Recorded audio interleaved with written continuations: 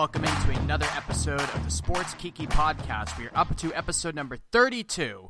Welcome in. My name is Alex Reamer. We are proud to come at you each and every Saturday, wherever you can find your favorite Outsports podcasts, Apple Podcasts, Spotify, Google. We are there. That's right. Any social platform, we are on there. Thank you, as always, for tuning in here.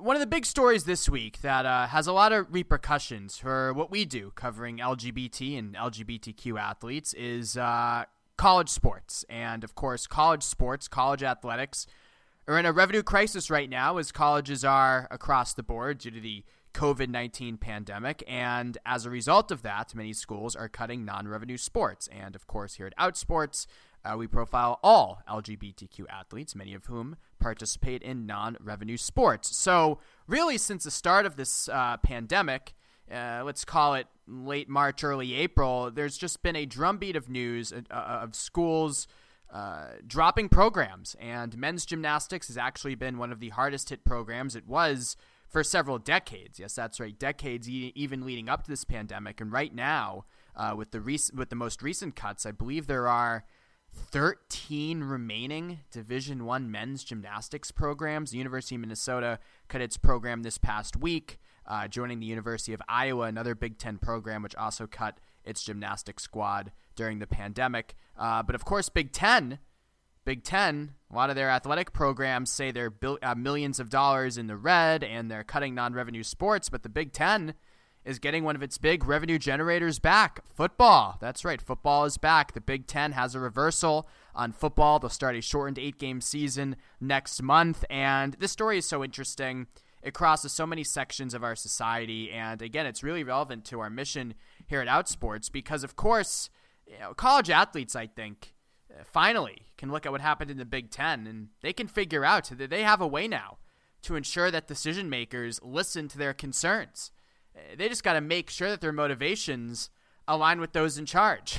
I mean, Justin Fields, the quarterback for Ohio State, was tweeting about how he wanted to play. Trevor Lawrence, I know he's in the ACC, but he was leading this player movement too. University of Nebraska football players were planning to sue the conference to play this fall. Parents marching, protesting. So there was so much public pressure from the players and those aligned with the players. Parents, coaches, everybody wanted to play. And what would you know? The powers that be listened, and the Big Ten is playing football this fall. Why is that? Why are they so interested in listening to the players, doing what the players want? Donald Trump, other Republican lawmakers cheering on these players, and their desire to strap on the pinstraps, the chin straps rather. Why are they doing this? Well, there's a lot of money to be made with college football, a lot of money to be made on the backs of unpaid college athletes. The Big Ten TV revenue is absolutely insane. The Big Ten Conference generated roughly $780 million in revenue last year. Their TV deal with the Fox Sports generates an estimated $250 million per season. It's an overall media rights deal worth more than $1 billion. So obviously, the Big Ten said this week they won't have fans in the stands, so they're losing a significant portion of that revenue. I mean, they're losing all gate revenue, but they're recouping some of their lost TV revenue. So as some of the money comes back, a school like the University of Minnesota, which cut its men's track and field program, their gymnastics team, the men's tennis team as well this week, that's citing revenue shortfalls. They're $75 million in debt in the athletic department. That's why I have to cut men's track and field in these sports. Could they be bringing them back? I don't think so. Nope. Dawson Lawrence, who's a All-American gay runner on the Minnesota men's track and field team, we wrote a story about him this week and his fight to save the program. He told us in a Twitter comment in response to the story that no, they asked the athletic director if this plan to bring back football this fall, if that would save their track and field team. But no, that's not the case. So they're taking the money, not using it to reinstate these programs, which makes you wonder if COVID's really the reason they're cutting these non-revenue sports anyway, or if they're just looking for an excuse. But I mentioned that, college athletes now need to understand that to get what they want, they got to make sure their interests align with the power brokers, because it was an interesting contrast this week where one day before the Big Ten reversed its decision on football, there was a Senate hearing on a federal plan to pay college athletes. And guys like Senator Richard Burr, Senator Rand Paul, a lot of Republicans who have been championing so hard the Big Ten players' desire to play football this fall, they were some of the biggest critics of a plan to pay college athletes. Rand Paul said this is a no good, terrible idea. Richard Burr said, as a former college athlete himself, he can't support this measure at all. He said its, quote, would be a huge mistake. So, yeah, interesting why they're listening to the athletes in one respect but not in the others. I wonder what's different. Oh, because to pay college athletes, especially football and basketball men's football and basketball players, the power brokers would have less money in their hands, and that's not a good thing for them. And, you have all this talk about racial justice during these times. Rick Johnson, an attorney, college athletes' rights advocate, was on a few weeks ago. He made this point. All these colleges and universities have anti-racism institutes and now anti-racism initiatives, and they're tweeting out all the slogans and saying all the right things. They're performing correctly, but if they really wanted to make a difference in terms of social mobility, they would lead the charge to pay their athletes. What a redistribution of wealth that would be to young black men, especially those who play football and basketball, would it not? I mean, that would create so many more black millionaires on a yearly basis just by paying athletes what they deserve. So that's something to think of. And to help us think further about all these things, we bring on one of our returning champions, Akil Patterson. You know him, you love him. He last joined us on the show early this past summer, right at the start of the nationwide protests over police brutality and racial injustice. Akil's a very smart guy, former football player at the University of Maryland, Greco-Roman wrestler, openly gay, and city politics in Baltimore. Super bright dude. Love talking to Akil. He joins us on the other side. It's a Sports Kiki. Thanks as always for listening. So last time we had Akil Patterson on the show, we actually got a write-up in Fox News. So important people are listening, Akil. Welcome back to the Sports Kiki.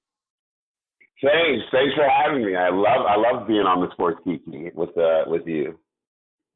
Yeah, well, it's great to chat with you. And I mean, last time you were on, I think, was right after the George Floyd killing, and as the protests were starting to roil and haven't really stopped across the country. But you introduced a very interesting idea about how to train officers and retrain police officers with the help of mixed martial arts, competitors, MMA guys. And Fox News wrote us up. They liked your idea, Keel. Maybe the president read it. Who knows? Well, you know what? We had a call with Congressman Jim Jordan, and he and I were both on the same page. If you don't know, Jim Jordan actually wrestled at the Ohio State University, for all those Buckeye fans out there, so I don't insult anyone. He wrestled at the Ohio State University. And so he and I, we come from kind of like that same family.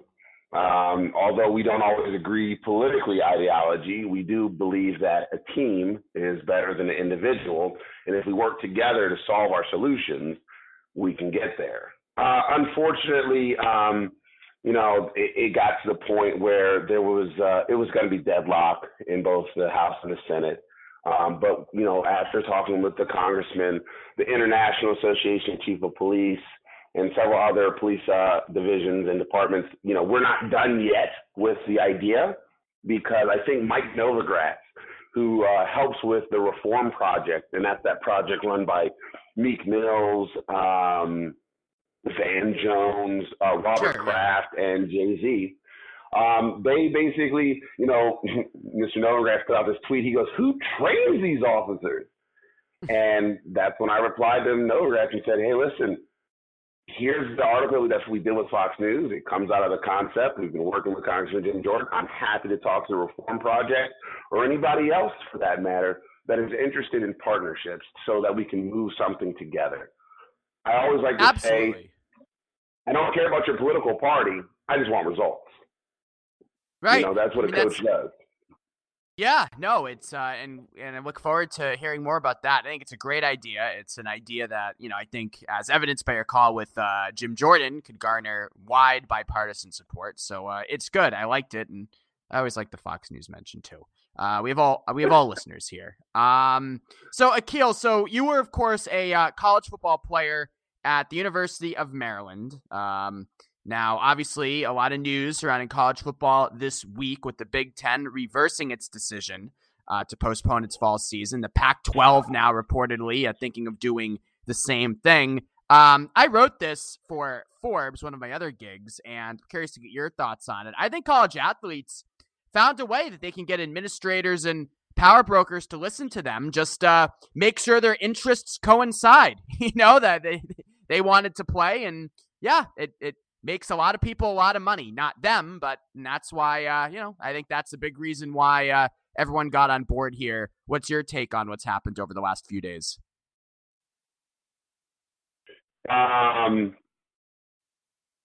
Let me say this much. The NCAA, the Big Ten, they are opening the gates. They're opening Pandora's box. And in Pandora's box are women's athletics, non-revenue sports, Right. and diversity inclusion issue. Because what we're looking at right now is the NCAA saying that, okay, because we know we're going to make money from football in some way, shape, or form, we want football back. And so they are putting the health and safety and risk of the football players and the scheduling of a university at risk for the sake of football, but they will not do so for sports that are far less more likely to contract, like, say, rowing. There are sports like, women's field hockey. I mean, there are just so many other things. They're running, cross country. I mean, it's like put them outside with a mask on and they're good. Track and field. So you're saying all of this can happen, but football can? So we're really looking at Pandora's box being open. And on top of that, the NCAA had already started moving towards paying players, name, image, and likeness issues. And now you're going to see, well, fine. The NCAA basically took a year of athletics or a season of athletics away from certain athletes. The NCAA championships that were canceled for all the non-revenue and Olympic level sports, that's their payday. That's how those young people get access to coaching jobs, had access to internships, access to big corporate sponsors, is by participating in their national championship, getting on the podium, and then leveraging that to get something out of it. When people say athletes are pampered, no, they're not pampered. They just have an opportunity to leverage what they have. It's like if you are really good at computers and computer science, you leverage that to get offers from corporations all over the country. Well, guess what? In athletics, that is your segue because they know your work commitment got you to that podium, or your talent, or your name, or your gumption got you on that podium. So at the end of the day, these athletes are going to be denied that opportunity because the NCAA and their conferences have made a decision that is based off of a sexist and sometimes idealistic idea of finance. But football is a sport that loses money year after year after year. It just breaks even in most colleges. So, well, and this ties into a proposal that you first unveiled way back in the spring, in the early days of the pandemic, calling on the NCAA to extend, basically to give spring sports student athletes their lost semester back, correct? Yeah, it was winter sports, their season back. We didn't say the whole semester. We're just saying give them the season. So wherever they stop, you should be able to restart. Now, because they were they had finished 90% of where they were at. And I said, well, fine, give those student athletes, the ones who had made their championship season, give them that semester back.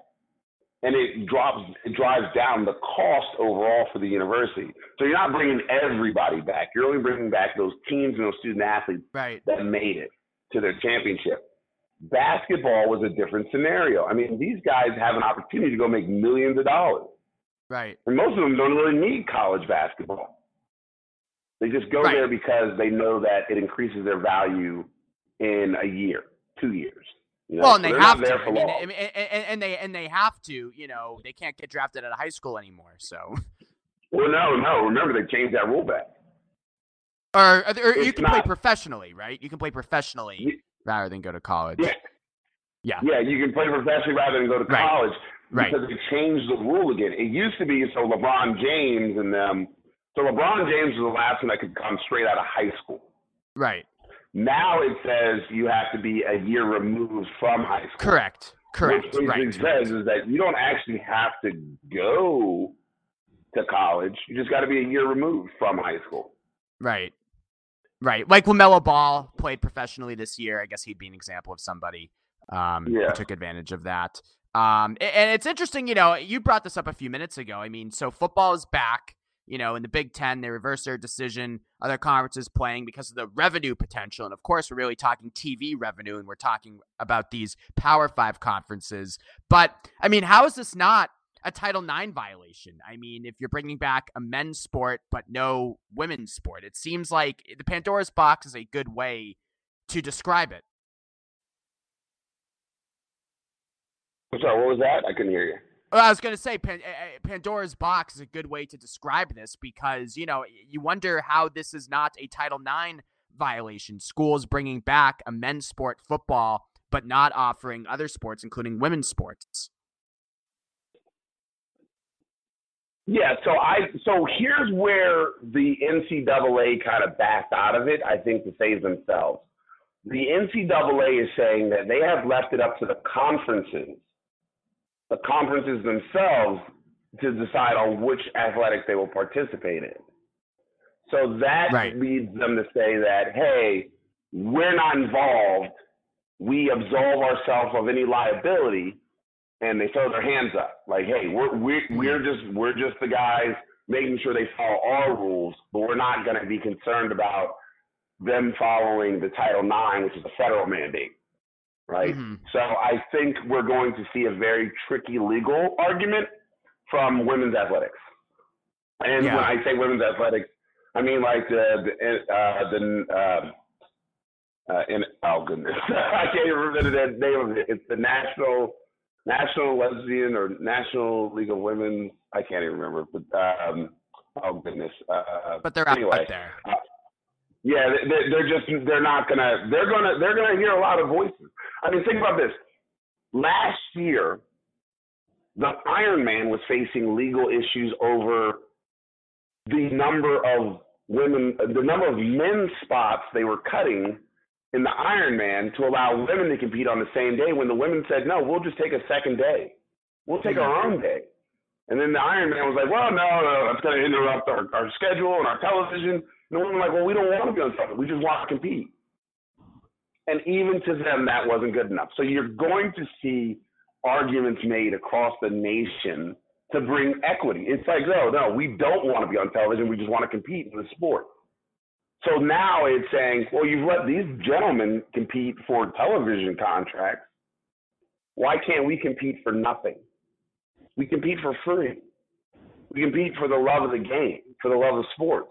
And now a lot of athletes are going to have to reinvent themselves because, I mean, and I know you've gone through this too probably yourself, there is a depression that sinks in for the athletes. Think of fans that were depressed when they didn't get to watch their sport. Athletes get depressed too when they don't get to compete. Right. You know, it's a mental game. And so I think we need to really look at the whole totality of it. Well, we definitely do. And I like that phrase that you said, you know, playing football for TV revenue. You know, I think it's very interesting that, so you have a lot of Republican lawmakers leading, of course, with the president himself, who were championing the Big Ten to get back and play football this fall. However, you contrast that, Akil, with the Senate hearing this week about the best ways to pay college athletes. And you had many Republican lawmakers, including Senator Burr, Rand Paul, saying this is a terrible, rotten, no good idea. So it's interesting that on one hand, lawmakers support players who want to play football because, now, you know, the TV revenue streams are opened back up for these Power 5 schools. But when it comes to actually how do they get a piece of the pie? It's a terrible, rotten, no good idea. Quite a contrast this week, I thought. Yeah, you know what? So like, I was doing some research, and so Mitt Romney actually supports the idea of athletes getting paid. Republican out of Utah, former presidential candidate and former governor of the great state of Massachusetts. He invented Obamacare. Thank you, Mitt Romney. He did, yes. But he was the godfather. He's the godfather of Obamacare. So we can go Obamacare. But if you look at it, the state of Utah has long been moving towards this, and so is California and Nebraska even. The reason that you see this old guard, and I mean old guard as in like a bunch of very strong, very conservative people who don't understand our history. In the 1940s, Kentucky, and we've talked about this before, but Kentucky gave basically the NCAA their authority because of a legal argument they didn't want to go to federal court with. They said, we'll accept the NCAA's punishment. And now the NCAA becomes the supreme power. Why? It's also one reason why the University of Kentucky is so beloved by the NCAA, and it's always their big marketing campaign and everything. But as we go forward, we've got to start recognizing that not only do these athletes and these communities, these organizations that are preventing these athletes from earning their revenue, from being engaged in sport, they will detrimentally harm these athletes from being able to earn future income if they do not do something. And so the Republicans that we hear in Congress that are shouting, no to paying are probably the ones that own a lot more stock than I do in Viacom CBS. Because Viacom CBS has the contract, and they really need they need the revenue. If you've looked at the market has shot up. I think Viacom was down to like maybe like $14 or $15 a couple months ago, and now they're up to like $30 a share. So now you're seeing like another disparity. Is like, now we get to really see this is all about money. This is all about revenue.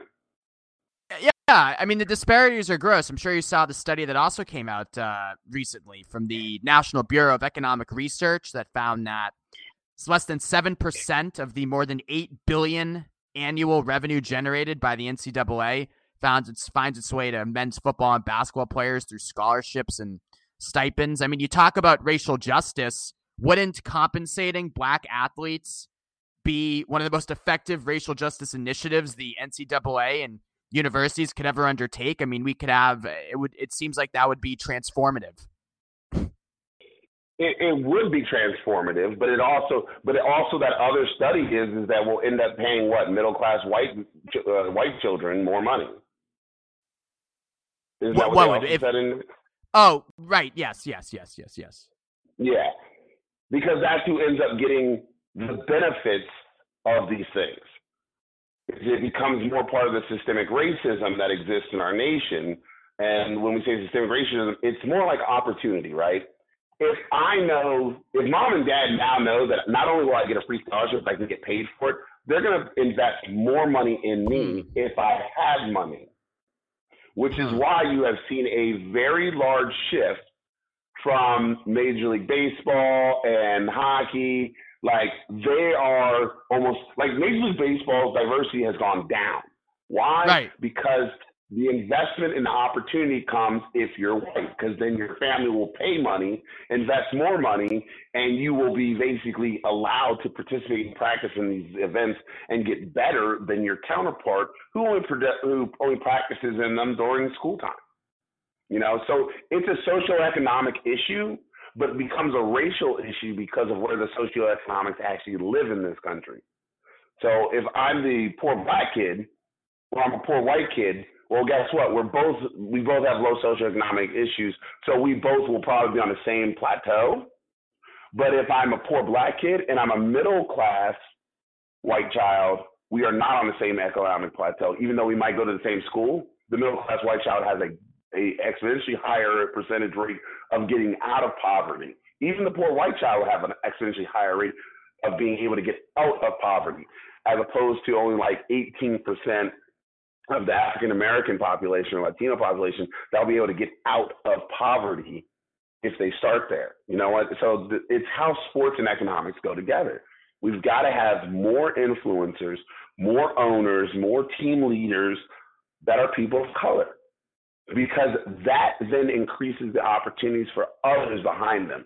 And what the pushback generally is, well, what about my opportunities? It's like, well, just because you lose something or you have to compete with somebody to be on the same level as them doesn't mean you're going to lose anything. I mean, when most white children's parents die, they get inheritances. When most black kids' parents die, they get bills. Mm-hmm. You know, so we've got to look at the economics of this all and how it relates to social economic disparities in the United States, which are directly correlated with racial disparities. So where do you think we go from here with all this? Because, this movement has never seemed to have more support. And you mentioned Senator Romney, more, on some levels bipartisan and broad support. So where do you think we go from here? And how do you protect what you mentioned? How do you ensure that, any system is equitable? Well, the first thing that we do is we vote. The first thing we do is we all vote. Vote in your local elections, vote in your municipal elections, vote in your state elections, and then vote federally, which we only really vote for one thing federally. Yep. So really vote. The second part of that is be engaged in the process, start to understand the rules, not only the NCAA, but of your local track and field organization, the local rugby leagues, to make sure that they are following the diversity and inclusion expectations of their national governing bodies, and then push them to go forward on that. And then for the athletes that are actually wanting to be engaged in something greater, I encourage them to go to standagainsthate.org.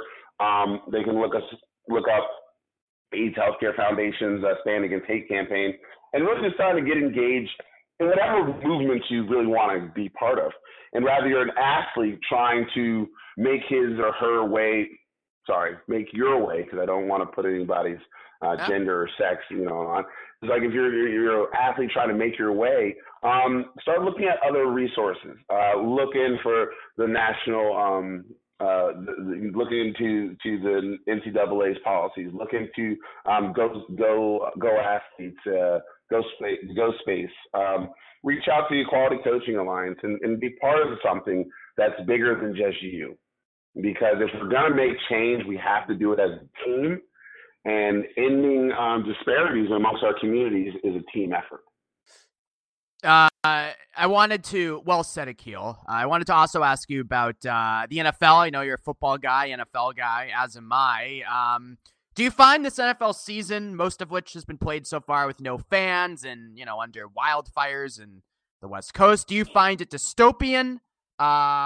Comforting that, we can still watch football every Sunday? How would you describe your viewing experience and your thoughts the first 2 weeks here? So the Ravens won. Lamar Jackson is awesome. They did, yes. Yeah, he is. so gotta get done the playoffs, though. We'll see. Yeah. Well, you know what? He's young still. I mean, he's only like, 24? I mean, 23. Yeah. I mean, that's still young. We got some time. I mean, even Big Ben didn't win this first one until he was like 25. Roethlisberger won as a rookie in 2005, but he wasn't nearly. I mean, Lamar Jackson was an MVP. Roethlisberger was just handing the ball off to the bus. So. Yeah. Yes, you're right about that one. So we've got a lot of football going on across the country, and so it is giving people some hope. What I'm going to say now is there are going to be close games that are now going to be won by the opposing team because there are no fans. I'm not a gambler myself, but I'm like, if you're putting wages on it, I don't know. Because this is all about self-motivation. It's no longer the fans or the crowd cheering. It's like you saw how bad the Big 12 was last week. That's what I see going to happen in pro sports. It's going to be there's no fans. So you're seeing people not rise to the level and the energy of that Game 7 home NBA, Game 7. The Clippers, you're like, oh, who's that team now? It's like, well, yeah, because that would have been a Game 7 at home with fans all around them, and that energy would have been in the room, Yeah. Now that's No, I gone. mean, and you played at a very high level. I mean, can you imagine playing ACC games in front of no fans? How would you find the motivation? Well, I played under Ralph Friedgen, and so Ralph probably would have said something like, let me tell you what he once told Nick Novak. Nick Novak was our kicker. Nick Novak missed Yeah, before yeah, he yeah, yeah. hit the game-winning chip shot at Georgia Tech. Nick had missed like 3 or 4 field goals. And I mean, Ralph Friedgen just tore into him, and he said, "You're on scholarship too. I'll take every goddamn dollar you've ever had. You're not eating." And Nick was like, "Oh my God, this man's gonna take my scholarship," and he makes the chip shot. And we win the Georgia Tech game. Right. But you're like, okay, that's a big that was a motivator. And we were away. We were at Georgia Tech when he makes that shot. So yeah, there's a motivator. Like, don't miss this, or you're gonna be like walking back home. And I don't think he would have made him walk back home. He probably would have got him a bus ticket all the way back to College Park, Maryland. But yeah, that's what you got to do. You've got to have that internal motivation. You've got to have that team-guided energy to get you there, man. It's really what it means. Yeah, you can or fear, as it sounds like. Sounds like was used there. So Akil, you always have. You always have a lot of interesting stuff in the works. What are you working on these days as we are less than 2 months away from the General? Can't believe it. Oh, man. One of my best friends, Malcolm Kenyatta, he was the first he's the first black openly gay state legislator in Pennsylvania. I'm going to be heading up to Pennsylvania to just kind of, help him out on his campaign. Just talk with them. I'm also working with my athletes, getting them ready for the U.S. Open, which is going to be out in Iowa, going over reviews. And then there is this really cool new app which allows for athletes or parents to basically just set up a camera on their phone without using Wi-Fi, just using your regular data plan. And you can film live stream your own events for your family to watch while they're not actually at the event. It is a pretty cool app, and I've been working on it with a guy locally. It's $5 per event per day. So this is really cheap. Yeah, so for like parents that would normally go to their kid's wrestling match or their basketball game, because of social distancing, they're going to be like able to like set up this tripod with their phone and just kind of record their own games, and at least parents will be able to engage and watch it. And so I'm trying to get not me. I don't own the app. It's a company out of Pennsylvania, but my buddy and I were trying to get it because we want to be able to make sure that low-income families, that'll be like, hey, who's got the $5 this week? They can watch these things together. They can come together to do outdoor seating or maybe like tailgating in the parking lot and watching games. Because again, if we can't have the fans directly there, we gotta bring the fans the experience of seeing their children grow up in the best way that we possibly can. So I'm always excited about finding new ways and creative ventures. And now on top of that, I'm also going after referees around equity. Because, let's just be very honest, most referees in sports tend to be white. Just look at just turn on TV. Yeah, true. It's about privilege. I was talking to Sid, and Sid and I were saying, it's very difficult for certain communities to have referees of color, and then when a team of color comes in, all the referees are white, and then the flag gets thrown against the black kids continuously. That is based off of kind of like that repressed, non-intentional racism, right? It's kind of like inside, it's internalized. It's like, they don't know they're doing it. They think of these kids as thugs. They think of an urban school as young people who don't have.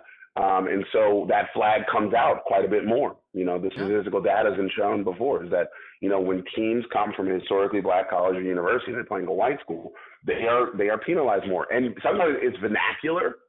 because of the words that come out of their mouths, and the referees think it was insulting or degrading, and they just don't understand what the culture is. So we've got to have cultural competency, even in officiating.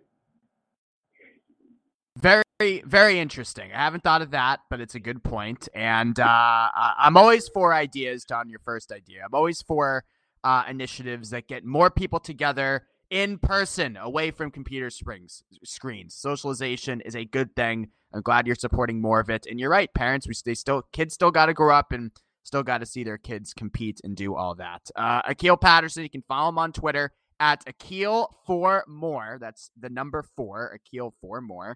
Akil, thanks for coming on the show. Always fun to catch up, my man. I thank you, and I appreciate it. And if someone hasn't told you they love you today, remember that I just did. I love it. So thank you for tuning in to another edition of the Sports Kiki. And as always, thanks to Akil Patterson for taking the time joining us on the show this week. Download, listen, subscribe to the show. Hit me up on Twitter as well, at AlexReamer1. My username again is at AlexReamer1. My DMs are open against my better judgment. So feel free to always drop me a line there. So long, everybody. Thank you for listening. We'll talk to you next on the show next week.